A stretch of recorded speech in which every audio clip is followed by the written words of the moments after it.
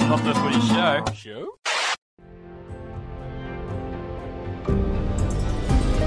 Now for Benji Marshall.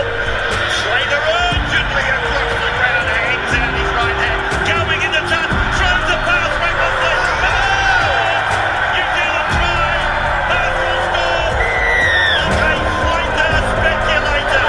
Before he hit the ground with the arm carrying the ball, Marshall got a kick in. It's been done at McLeod at 5 feet, all over the place, stacks on the middle. Blair puts the ball down. It's on his head, so it'll be right. It's a try for New Zealand. They've won the cup. You would have to be higher. Plays the last play. Now let the party begin. The black and white ball is underway. 34-20. New Zealand. Their coach Stephen Kearney. His assistant coach Wayne Bennett have pulled off rugby league miracle.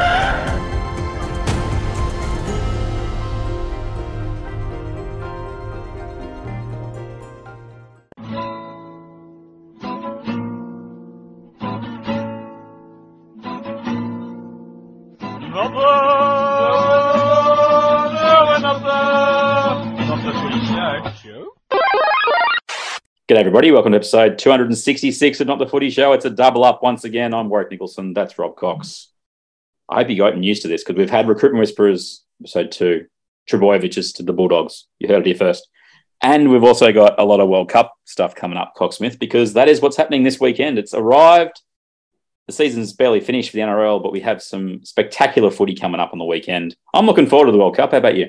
A lot of our best players have jumped on birds and disappeared over to the Northern Hemisphere in the old dart, and they're about to play for their respective countries or the countries of their great-grandparents' birth. I saw a news item today that apparently Sam Walker's great uncle may have been from PNG, so they wanted to get him up there to play for them. Get him in.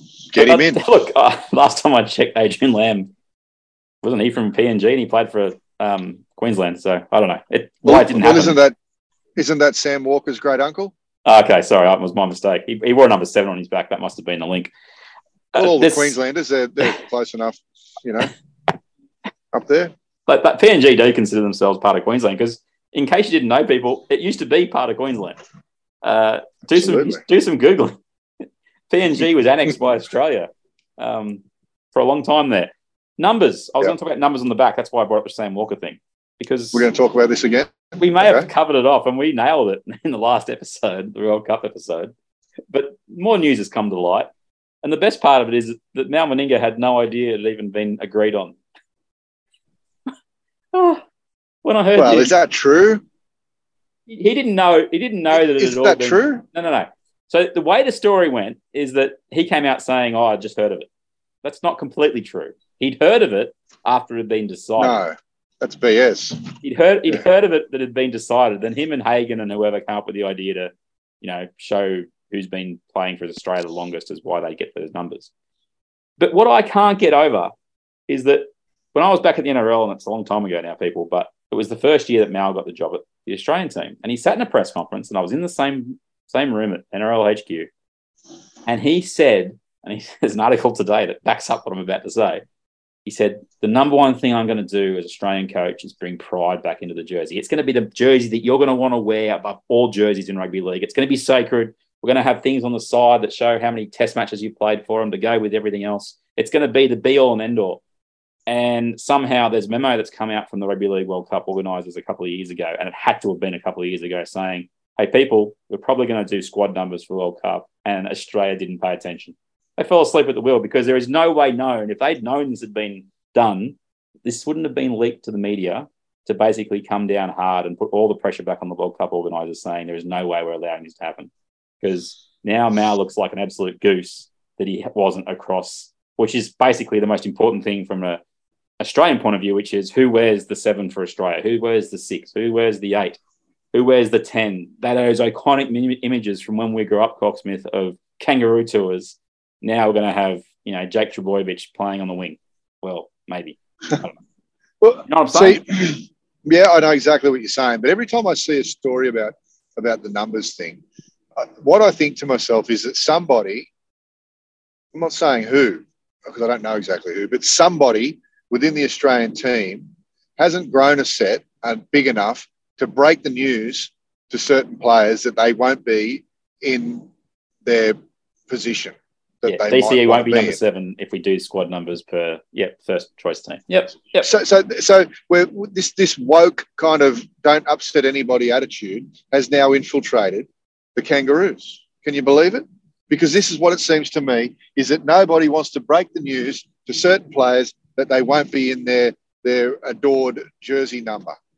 They don't want to say to DCE or somebody like him that, yeah, we know you're the incumbent, but guess what? You're no longer the best. So when we give you your squad number, it's actually going to be number 17 or number 18. That's the way it is. So suck it up, sweetheart. But I don't. He was happy to have that conversation with Damien Cook. You're not in the World Cup squad anymore. Well, he didn't have the conversation, did he? I mean, did he ring him? I don't know. Did anyone ring Damien and say, guess what, mate? You're not playing. Look, traditions rugby league, there's some things that, we're happy to have them continue. This is just those visual things. I put a post up on a Facebook page I run called the Winfield Cup, and it was just a profile of Wally, just taking a photo from the TV, and he's got number 6 on his thing. And it was my little way of saying, this is what you remember, and it has gone absolutely nuts because people looking at it and the amount of comments. I didn't lead them with a caption or anything saying, how good are numbers on the back of the jerseys, but everyone jumped on this part.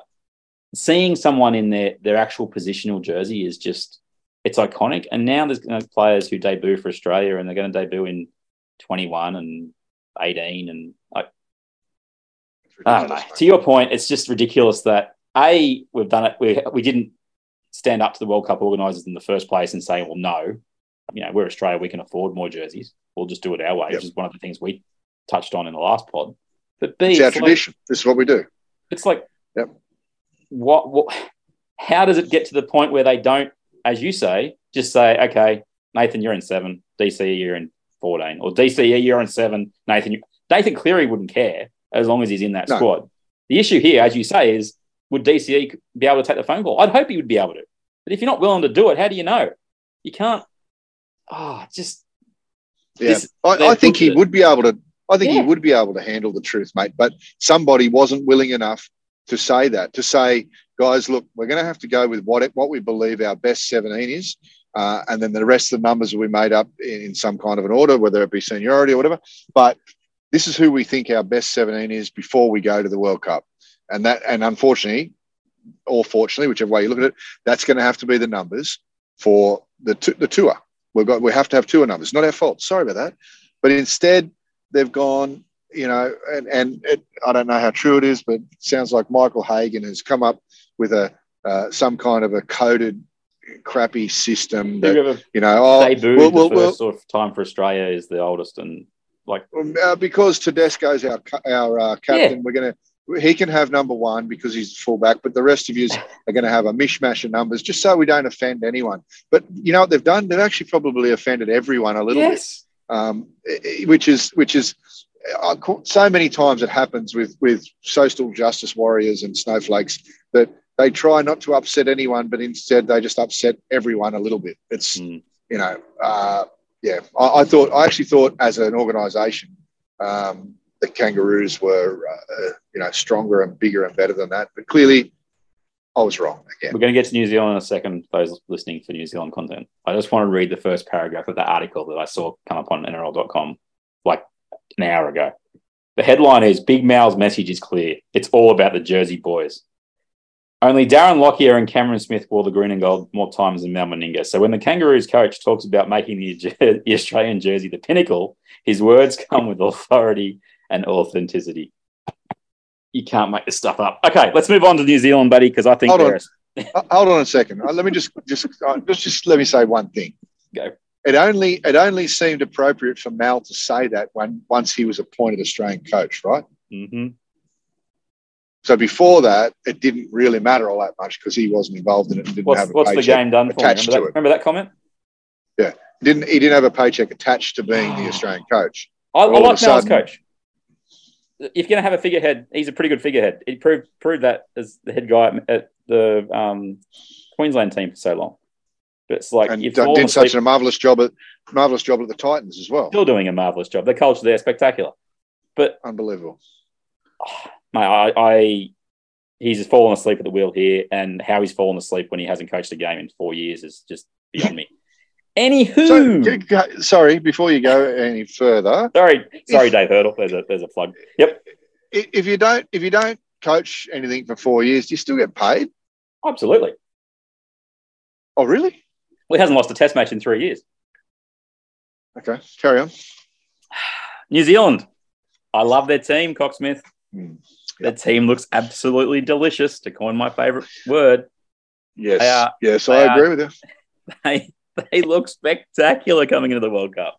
They pushed aside a Leeds Invitational team. I watched the first half, and it was men versus boys, and this Leeds team, I think, had just made the Super League Grand Final. So fair effort from New Zealand. They didn't have Manu playing, they didn't have Pelletti playing. A few other guys didn't get in the field. Jerome Hughes, Dylan Brown, and they looked spectacular. This New Zealand side is the best New Zealand side I've ever seen. And they haven't even played a test match together. Wow. This is better than the team that won the World Cup in 2008. Wow. They got Australia on a day there. They just got Australia on a Billy Slater on his day when it wasn't all going to plan for Billy. And they took the opportunity and they won. And I'm including a guy called B. Marshall, who may have been instrumental in that World Cup win. And I'm not diminishing that World Cup win. I'm just telling you how much I love this New Zealand side. Because can we just go through what their best 17 is? Because it bears bringing up. Brad Arthur's a trailblazer for the New Zealand, for Michael Maguire. He's a trailblazer. Because remember when he picked Dylan Brown the centres and you went, what is he doing? Yep. I can see Dylan Brown playing left centre for New Zealand in the World Cup. Wow. The reason for that is that you either can play Sebastian Kris at left centre and Dylan Brown and Jerome Hughes in the halves, or you can play Dylan Brown at left centre and Kieran Foran and Jerome Hughes in the halves. I know what I prefer. And that's not a criticism of Seb Kris, who looked really good the other night. It's just I want every ball player I can possibly on the field for New Zealand, because with their forward pack, which is spectacular, I've used spectacular a lot. That's the word for New Zealand's World Cup as far as I'm concerned. I haven't even mentioned Joseph Manu playing fullback. This is the team, Cocksmith, that I think they should pick in for the games that matter in the World Cup. Joseph Manu at fullback, Ronaldo Militalo, Dylan Brown, Peter Hiku, Jordan Rapana, Kieran Foran, Jerome Hughes. That's as good as what Australia will put out in this World Cup. And that's saying something. Oh, really? Hold on. I think it is. I think it's as good. I'm not agreeing with you there on the backs, but go on. Let's hear their forward pack. It's not if you don't have Dylan Brown at the centres. If you've got Sab Kris in there, it's not even a question that Australia's better. That's how much of a difference I think having 4 and at 6 makes to the New Zealand team. Forward pack is Fisher Harris, Brandon Smith, Jesse Bromwich, Kenny Bromwich, Isaiah Papali'i, Joseph Tapine, with a bench of Jared Ria-Hargraves, Nelson Asofa Solomona, Moses Leota, and then pick one of Brenton Nakora, Murata Niokore, Scott Sorensen, Isaac Liu, Seb Kris, or DWZ. The New Zealand pack is just crazy good. And I actually think that Jesse Bromwich, if he wasn't captain, wouldn't be starting if he wasn't captain. That's how good the New Zealand pack is. Their team is stacked, Cocksmith. Their forward pack is the best forward pack at the World Cup. By a mile. In my mind. The interesting part is Jared and Big Nelson, if they'll maybe get into fisticuffs on the bench, sitting next to one another. But look, I agree with you about the forwards. I can't agree with the backs, mate. I can't agree with you on the backs. I think we all know that the big games are won usually by the forwards. So, that will carry New Zealand through a long way. I just think I think Foz is as good as he is, and I was a big fan of what he did earlier on this year. I think he's, to coin a phrase, I think he's running on old legs a little bit. And Dylan Brown is not the complete player yet that he could be. I think we more than match them in the backs as Australia. No, I didn't say we're better. Did I say we're better? I said they were equal to. I thought they were as good as Australia's backs. But anyway. Well, I don't think they're equal to Australia. If we had Tommy in the 3-quarter line, I'd be disagreeing. I'd have Australia on the next level. It's just I think that Addo-Carr and Talangi, if that's what they end up going with, brings us back a notch or two to the Kiwi one. I just think you got to get Foran on the field. I think he just makes you. He's such a good ball player, especially tight. Like with their players they've got around him, setting up Manu, him setting up Kenny on the left hand side. I just really like that mix. The other option is they play Seb Chris at left centre. They can move Foran into the utility role on the bench, which they might do. I think that would be a little bit of a safer bet. But I still see a little bit of softness. When I say softness, I don't mean softness as in. I see a little bit of a soft underbelly in their backs compared to Australia's backs. I see, if you start talking about man for man and matching them up, forget about cohesion for a moment. But if you're looking at a team on paper, that's what you're looking at. And I think the team of Tedesco, the ones we said last week. Well, it's Teddo. Teddy, Addo-Carr, Mitchell, probably Holmes and Talangi. They're the ones that'll be there the first game, I think it is. Looks like Jack Whiten's going to be on the bench, and so is Campbell Graham, with Munster and Cleary in the halves, even though I think DCE is playing the first game. He is, yeah. There's no Parramatta or Penrith players playing the first game. I'm again thinking of how this goes, because the way this tournament works, everybody, is that Australia's playing New Zealand in the semi-finals if both teams win. It's unavoidable. That's what's happening. We're not going to. It's not if one team loses or finishes second in a group. It's just the way that it's been matched up is that Australia will play New Zealand in the semi-final on their side of the draw. The other teams that could make it through are Fiji, Ireland, and Lebanon on that side. And on the other side of the draw, you got Tonga, England, Samoa, PNG, Cook Islands, and Wales are the other sides. So we can't get an Australia-New Zealand final. But part of me is actually kind of happy about this. And the reason for that is that we're going to get a cracking semi-final. Sometimes finals can be disappointing, but semi-finals rarely are, because it's like, and I'm happy with this because, we're going to be tested, Australia, by, as I say, I think this is the best collection of talent that I've seen in New Zealand side ever. From my perspective. I don't disagree with you as far as for the longest time. I think we are seeing a much stronger New Zealand side since we've seen for a long time. I think that they're definitely we've got so many Kiwis in the NRL now that of course they're and being the premier league competition in the world, they're going to improve, and they certainly have. I just think man for man, and I think man for man Australia are better, but I think I believe that not being able to play New Zealand and Australia, I think that's a little bit of a scheduling problem that the organisers have made a mistake there. I think that they should. Do you accidentally pick a lottery ball back out of the bowl? Oh no, can't have that happen. No, but if it's a draw, and if you really want to save your probably your two highest ranked teams so that they can't play in a semi-final. Cocksmith? Do you want to leave every opportunity for England to make it? Why would I want to do that? It is in England. I get that, but the fact of the matter is, in my mind anyway, if England come up against either Australia or New Zealand in a final, they're going to lose by 30. I am struggling to look at England and go, they're going to make it to the final. Tonga and Samoa's sides, they are stacked with ability. Now, do they have the legs? This is what I touched on before we sort of jumped into New Zealand. Do they have legs to match Australia and New Zealand? I don't think so. But these are very quickly put together teams, so they may not be the sides people that ultimately get picked. But this is just what I came up with the other day. And if players have popped out of the squads in the last 24 hours, I apologise.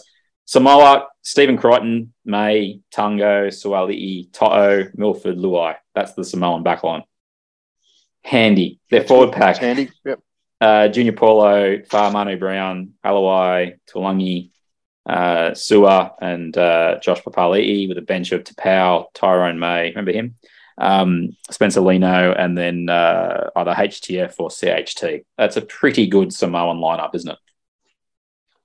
Yeah, absolutely. I think they're going to win a lot of games. They're going to, they'll be pushing right in the semi-finals for a spot in the big final. But I think they're a better team than on paper than England. Yeah, I'm with you there. And then you got Tonga's side. Can I give you Tonga's side? Because it's worth having them back to back. Their team, Hopewade, so Will Hopewade, Daniel Tupu, Will Penasini, Talakai, Sione Katoa, Junior Amone, Tui Lalahia, Fanua Blake, Havili, Taumalolo, Kolomatangi, Olakawatu, Kafusi, a bench of Fafita, Taukiaho, Totola, and then basically pick anybody else you want, Tessie New, Kula, or Sonny Luke. Those forward packs for both Samoa and Tonga are just beasts. They've got players on their bench that arguably are better than what we've got on our bench for Australia. Yeah, you're right.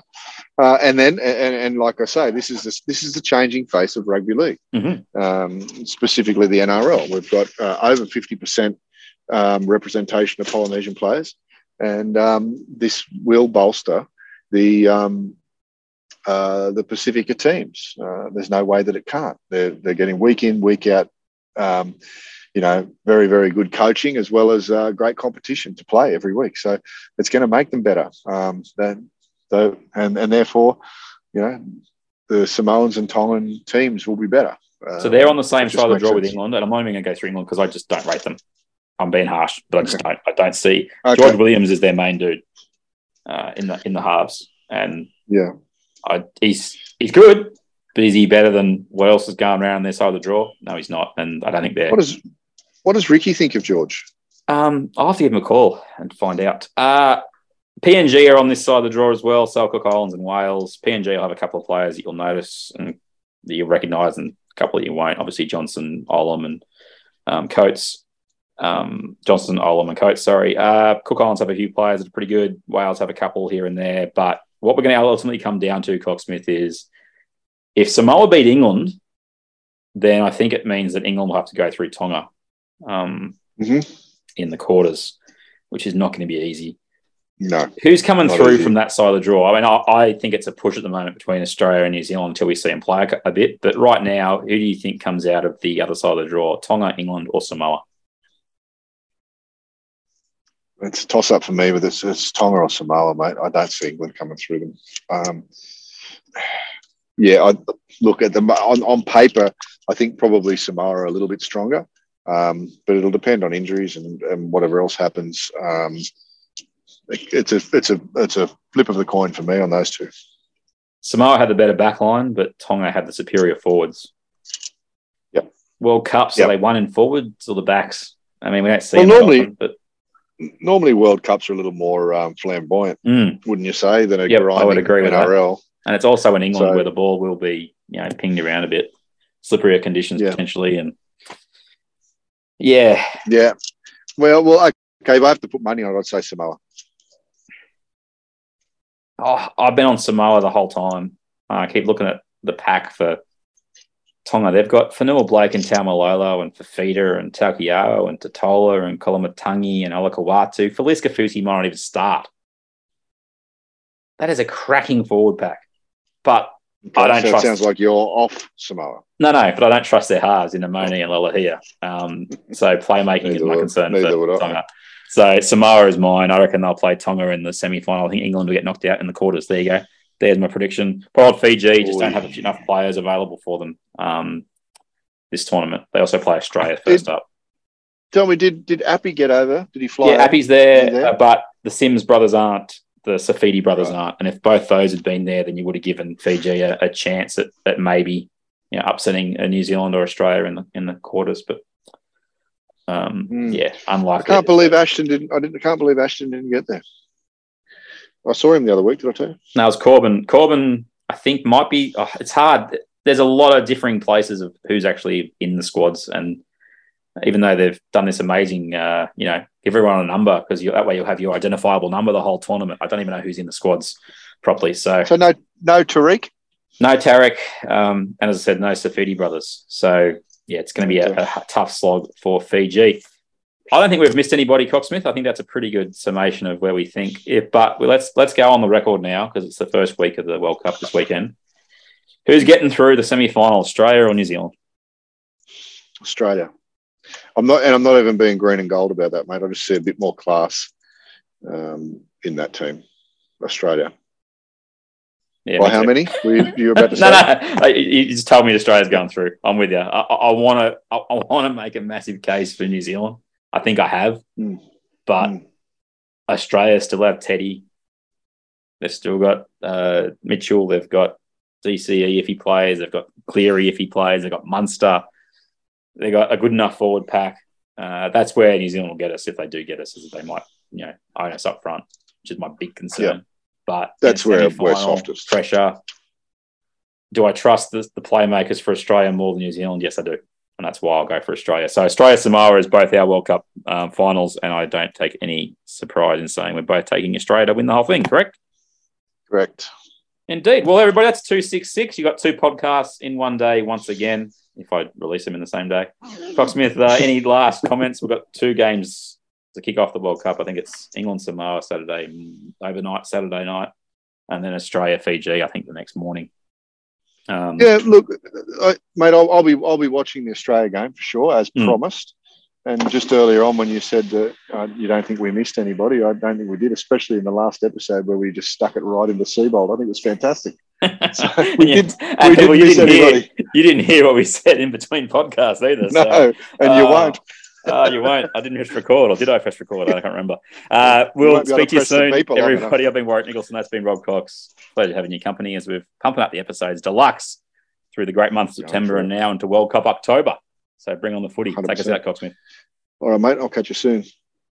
Pepsi. Not the footy show. You've been sleeping over there? Pepsi.